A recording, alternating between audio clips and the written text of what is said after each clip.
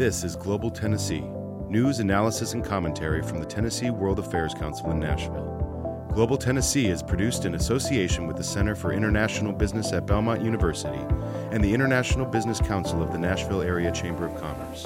The World Affairs Council is a nonpartisan, nonprofit educational association, and the views expressed on Global Tennessee are those of the participants. Welcome to the July 21st episode of Global Nashville with Carl Dean from the Tennessee World Affairs Council. I'm Patrick Ryan. We're pleased you're with us on Zoom and Facebook Live or watching on our youtube.com TNWAC channel or listening on your Global Tennessee podcast subscription.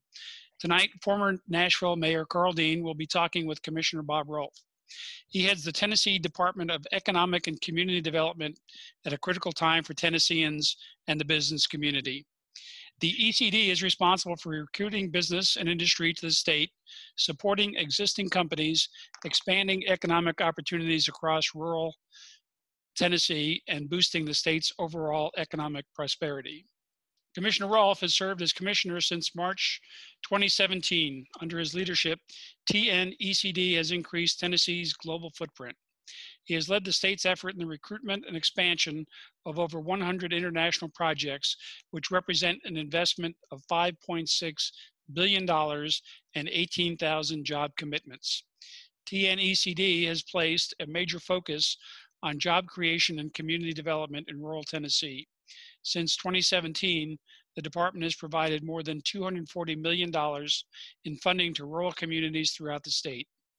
In addition, companies have invested $4 billion and committed to create 21,500 new jobs in rural communities over the past 3 years. Commissioner Rolfe has more than 3 decades of experience in business and investment banking in Tennessee.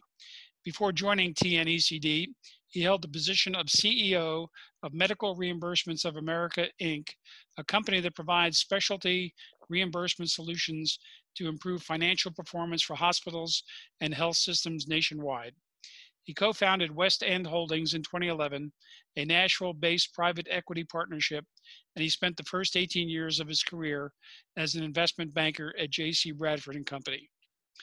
Commissioner Rolfe received his EMBA from the Owen Graduate School of Management at Vanderbilt University and his BS from the University of Alabama's School of Commerce and Business Administration. Before we start, let me briefly mention that the Tennessee World Affairs Council welcomes you as members, and we welcome your financial support. The Council is a unique nonprofit in the state. It is a nonpartisan educational organization that brings you global affairs awareness programs like this one and our other webinars. We also work with high schools and universities to increase understanding of the world. So please visit tnwac.org where you can join or make a gift. Now, Mayor Dean, we're looking forward to your conversation with Commissioner Rolfe. Thank you, Pat. And Commissioner, thanks for being with us. It's great to see you. Thank you, Carl. Great to be with you, sir. Great. So you have had a very impressive background in investment banking and in business. What made you go into the public sector in 2017? Well, Governor Bill Haslam at the time, as I love to say, I was his third round draft pick. Bill Hagerty was his first draft pick for 4 years. And then when Bill left the state, Randy Boyd joined the state in the Department of Economic Development. And then he made the decision to run for governor. And it was at that point, Governor Haslam reached out to me, and I was just exiting this company, Medical Reimbursements of America. We had sold it to a Boston-based private equity firm, and his timing just lined up, Carl, within a day or two. And I thought, if there's ever a time that I could perform some public service and not be an elected official, but, provide a service to Tennesseans, this just happened to be the right time. And so for the last, it's now been, close to 4 years that I've served in this capacity and have absolutely loved it, because it's one of the outward-facing roles of the state. And our job, as mentioned, is to create jobs for Tennesseans. Good. And so could you just tell our listeners and viewers what Tennessee Economic Development does? I mean, what is your charge, and how is the office structured? Okay, so we are funded, obviously our budget is funded by the General Assembly, and I report to our governor, and our job, about 100 people are employed in our department. And so we're one of those outward facing departments, and we're responsible for recruiting companies to our state. So that's job number one. Job number two is to make sure the companies that already call Tennessee home thrive here in Tennessee. And when it comes to an expansion opportunity or a second or third expansion opportunity, we certainly are there to compete for those opportunities. And then the other leg to the stool is our community and rural development initiatives. And that's to make sure that our communities not only, we obviously there's a lot of business prosperity in our more metropolitan areas and urban areas, but it's also to make sure that we create programs to help our more rural communities thrive. And Carl, as you know from your time recruiting as mayor of Nashville, you have a whole host of rich assets. And you have Nashville, Tennessee, and so many great things that were going on under your watch. But imagine one of our 94 counties, and the closest interstate's about an hour away. Well, you could have the greatest workforce and the most beautiful natural assets, but when your third largest cost is transportation of the raw materials in and then finished product out, they're just going to be areas of the state that no matter how good they are not going to enjoy the same level of prosperity. When people think about business recruitment, they almost immediately think about incentives or trying to lure companies to come to Tennessee. And, I think you and I know that Tennessee has so many assets in the sense that if you can get people here, they're going to want to come. But what is the strategy? How do you go about your job? How do you sell Tennessee? How do you sell Nashville?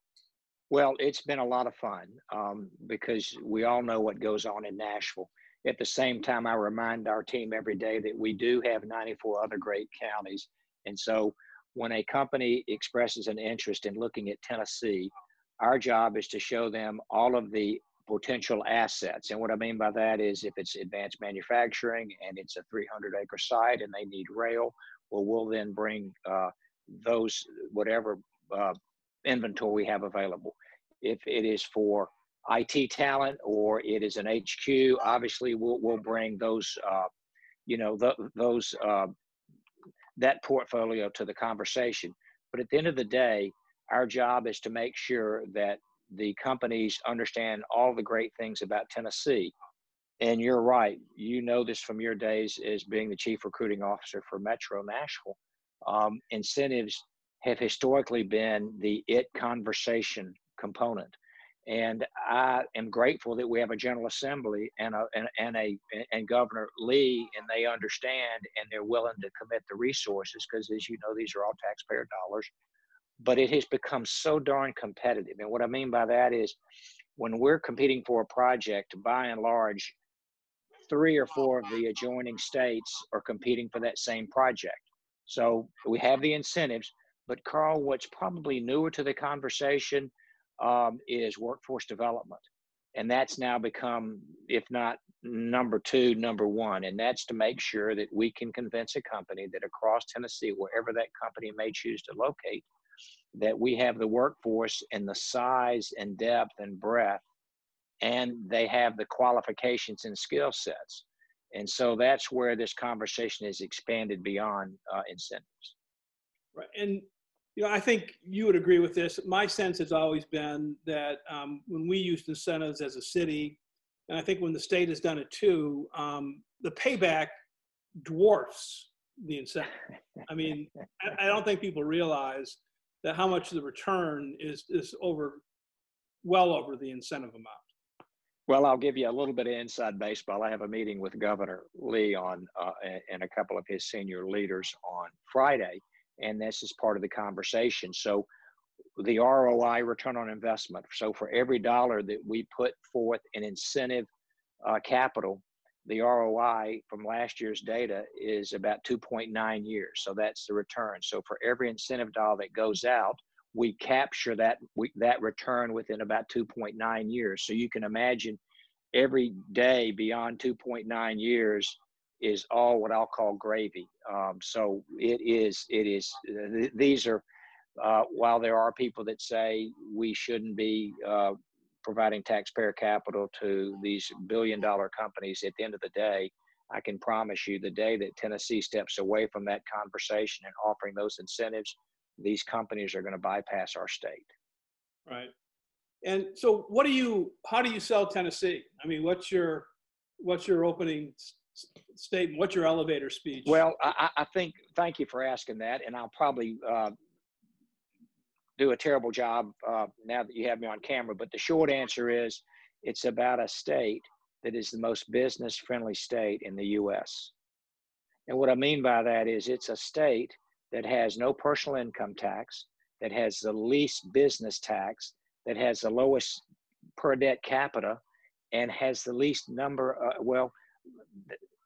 We're just a very pro-business state. And then you look behind the curtain and you get beyond just simply the business gates, and you see about what the quality of life is.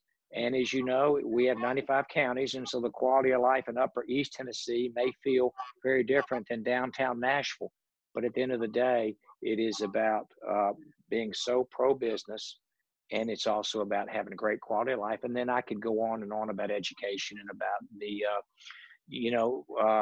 Tennessee Promise, the Tennessee Reconnect. But that's something we're very proud of that Governor Haslam and the General Assembly approved. And to tell a business leader from another country that in our state, we value education. Not only does everybody have a high school degree, but once they graduate, tuition free, we offer them a 2-year associate degree or a TCAT certification, and that's tuition free, paid for by the state.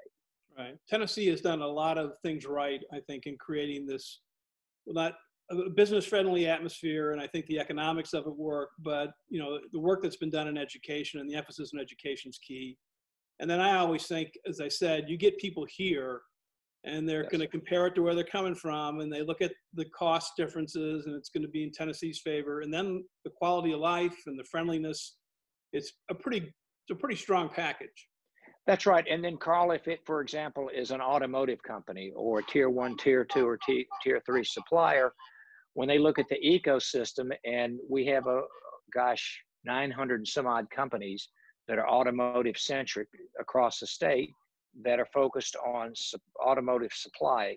And of course, if you're an advanced manufacturer and you're an automotive supplier, and you look at where the OEMs are, because that's what everybody is supplying, and you look at where Tennessee's located, and certainly in relation to where we are with the state of Georgia, South Carolina, North Carolina, Kentucky, and Mississippi, you can quickly determine. And that's where we're just very lucky that from a transportation perspective, we're within about 1 day's drive of 60% of the population in the country. So that obviously is another logistics positive.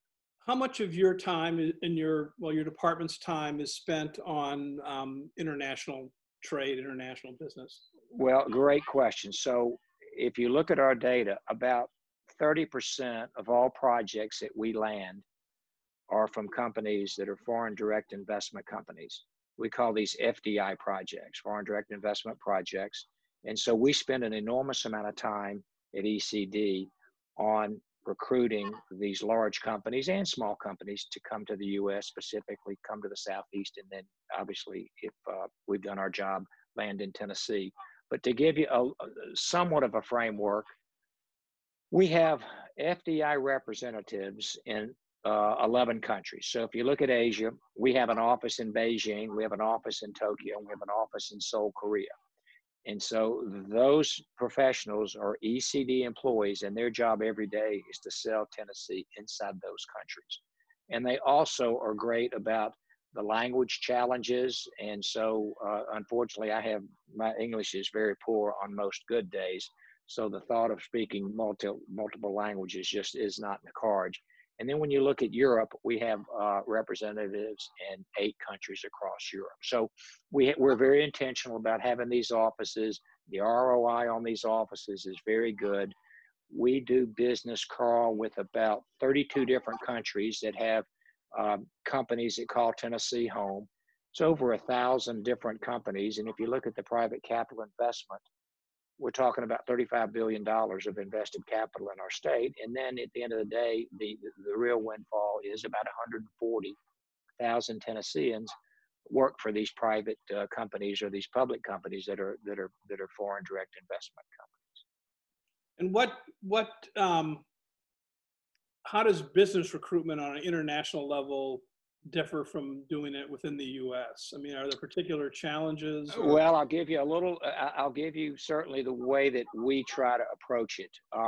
So the large multinationals, when they decide that they've spent their time sizing up the demand, what they're looking for is how many and how large of a market share they can develop in the Americas. And so when they come to the U.S., they're typically manufacturing for at least North America, and if there is a pathway and the demand's great enough, they'll also include South America. And we talked earlier about Bridgestone, for example, their HQ in manufacturing here.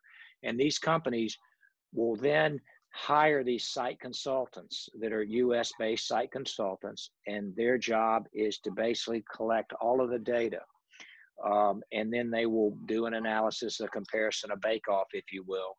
And what we've discovered is when we are able to have the C-suite, the decision makers come to Tennessee and spend time, that always gives us, we think, that those are positive buy signs. And then, Carl, what I've tried to do with our team is go see these companies in their home communities.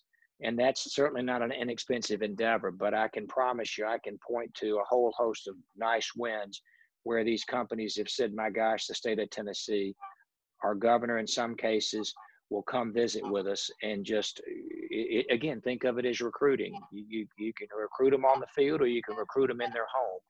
And so I've certainly tried to very aggressively spend the time and energy recruiting them in their home countries. How has sort of the national issues, leaving the politics all out of this, but how have the national issues around trade wars or whatever, how does that affect your job? Is that something that comes up a lot? Or? Great question. It's something that we've been dealing with for the last couple of years, and it's specifically wrapped around the tariffs. So we would say, as a state of Tennessee, we are so pro-business, we believe in no tariffs for nobody. And so that is certainly our position and how we feel in Tennessee. At the same time, as we all know, this is federal policy, and federal policy is basically being decided at 1600 Pennsylvania Avenue. And we have companies all the time that already call Tennessee home, and they'll understand that there's a tariff being placed on a certain product, and they'll come to us. And so we'll listen and we'll be sympathetic, but it's very difficult for the states to really weigh in and have a significant impact on these federal policies. So if I told you it didn't hurt us, I don't think that would be correct, because those tariffs can be enormously punitive depending on the circumstances. Does Tennessee have a good reputation internationally for being a welcoming place for business and for non-U.S. folks to move and work? Well, yeah, I would say yes, sir. And I'm just going to anecdotally give you a couple of examples. A lot of these international companies, they do prefer to cluster. And what I mean by that is they don't want to be the pioneer. They don't want to go first. But once they discover another company that they respect is calling or has called Tennessee home, that buys us an enormous amount of goodwill to allow us to be in that conversation. And I can think of just some of the more recent successes from South Korea. I've probably been there now 10 times in my 38 months. And of course, we have LG, and we have Hankook, and we have Atlas BX, and we have another couple of large manufacturers that are in the automotive business. And they definitely talk about, well, what's it like in Tennessee versus what's it like in other states? Because what I can tell you is today, the competition, as I mentioned to you earlier, in these southeastern states, they all have a lot of the same attributes that we offer in Tennessee. In terms of the different countries that we work with, I know that, you've mentioned groups of companies coming in. Clearly, Japan has a major footprint here. South Korea, more and more. Canada is a major trading partner. Mexico. Are there others that have really picked Well, up? when you look, thank you, because that when we analyze the data, Japan is our largest FDI trading partner, and if you took the number of projects, the capex, the number of Tennesseans that work for Japanese companies, if you take Japan, they are larger market share than the other 31 countries combined. So that'll tell you just what an important trading partner Japan is. Of course, most of it's around the automotive ecosystem. And then if you look at Canada, the UK, they would stack rank. Probably number 2 would be Canada, maybe 3 would be the UK, and then Germany would be number 4.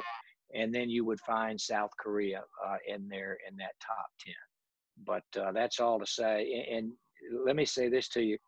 When I look at South Korea and look at that country, you know, they're the 11th largest GDP on the globe, and that country is not very old.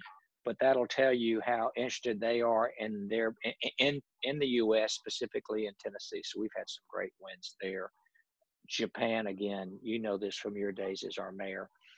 Just a great country with a lot of private capital investment in and around Nashville, and of course across our state. And of course, in Nashville, we have, I guess now we've had it for 10 years or more, 12 years maybe, the Japanese consulate is here. Would it be of benefit to the state if we were able to get more consulate offices within the state? We are very proud of that, yes, sir. What we discovered is, depending on the budget of the country, and of course, I think Japan may have 12 or 15 consulates across the U.S. Other countries may only have, call it 3 or 4. Yes, sir. Having them here has been fantastic. What's interesting is, if I look at our top 8 or 10 global trading country partners, most of them have a presence, and they cover Tennessee out of Atlanta, which would not surprise you. And so we spend a lot of time in good conversations, and they come see us, we go see them. But I would say we're very proud of, and that I know happened a handful of years ago. You probably were involved in that, but for Japanese consulate. But that's all to say. I wish they were all had a Tennessee presence on the ground, but again, most of them cover us out of Atlanta. And so obviously one of the most important things affecting your life and the economic development within the state right now is the pandemic. How has that affected your work in terms of international business? Well, as I said at the outset, Carl, we really pride ourselves in trying to go meet with these companies in their home countries. And as you know, the borders are closed, not only outbound, but certainly inbound. Right before the pandemic hit the U.S., we were finalists on 4 or 5 very large FDI projects across our state. And as you can imagine, everybody has hit the hold button. So the great news is these projects haven't evaporated. They will come back, but we are in that holding pattern until such time as the borders are opened up. And I'm talking about air travel between countries. So we will stand by, and we've had Zoom calls. We offer virtual tours. We're doing everything we can electronically. But Carl, I can promise you this, you know this from recruiting. There's nothing like being across the table with the decision makers and talking about your state and the great attributes. And of course, when they're going to commit $100 million to invest anywhere, that CEO, he or she wants to go see it before they're going to make those kinds of decisions. So we've been handicapped like the other states about, having these international executives come to the U.S. Do you see, as a result of the pandemic, any changes or advantageous situations perhaps for Tennessee in terms of supply chain changes or near shoring or things of that nature? Yes, sir. Well, great question. And so I think the short answer is these companies, and I'm talking about companies that are manufacturing in the U.S. that require a supply chain that's global. They are very intentional going forward about making sure after this pandemic, since it wasn't in the playbook, they are coming forward about with some great interest in what I'll call reshoring and bringing their supply chain much closer to the U.S. because you can imagine the disruption of what this has created. So the great news, the U.S.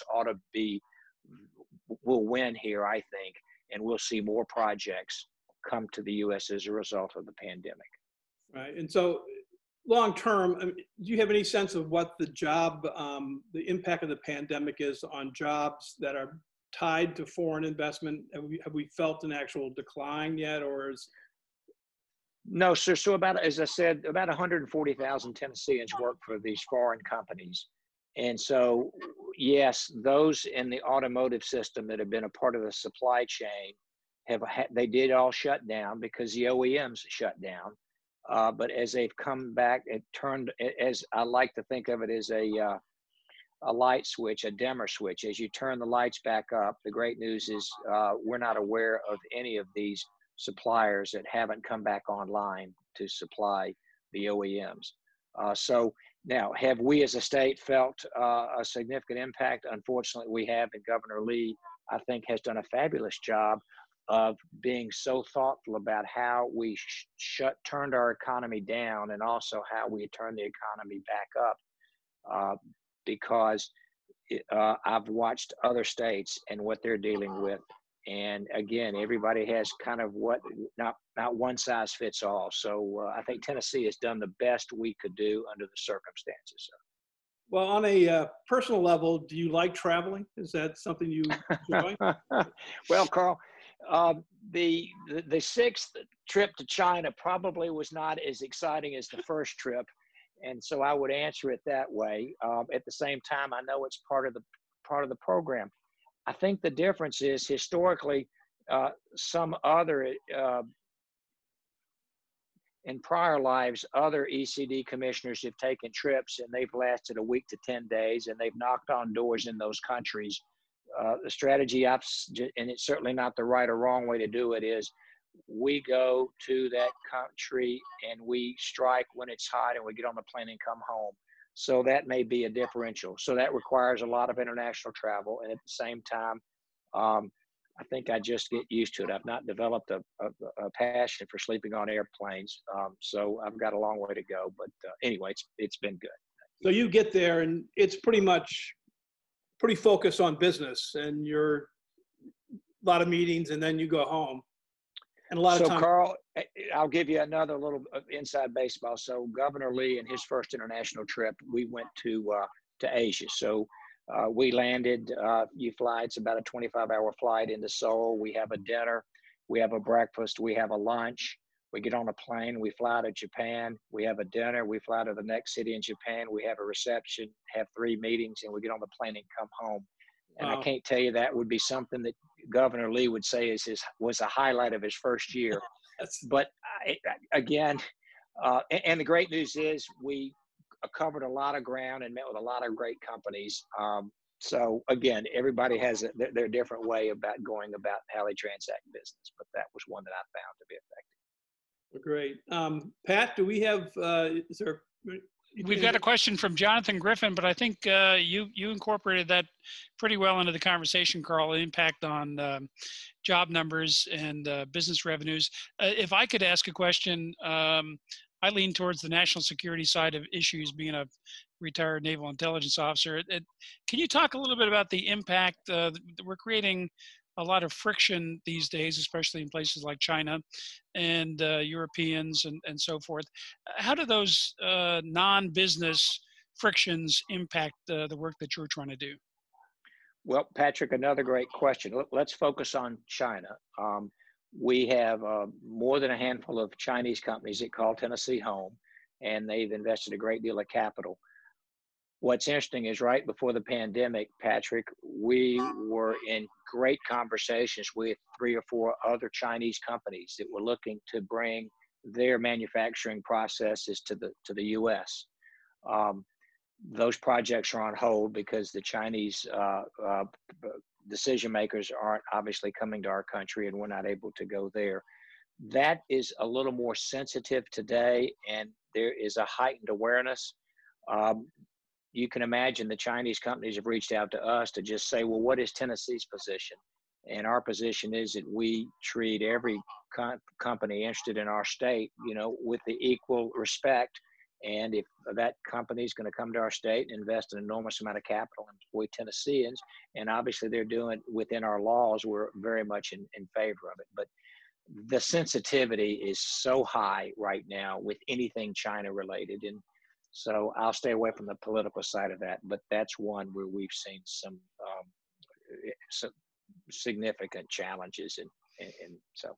Well, the temperature's certainly gone up in recent years, and I suspect there's some overlay on the business side. That's it for questions, Carl.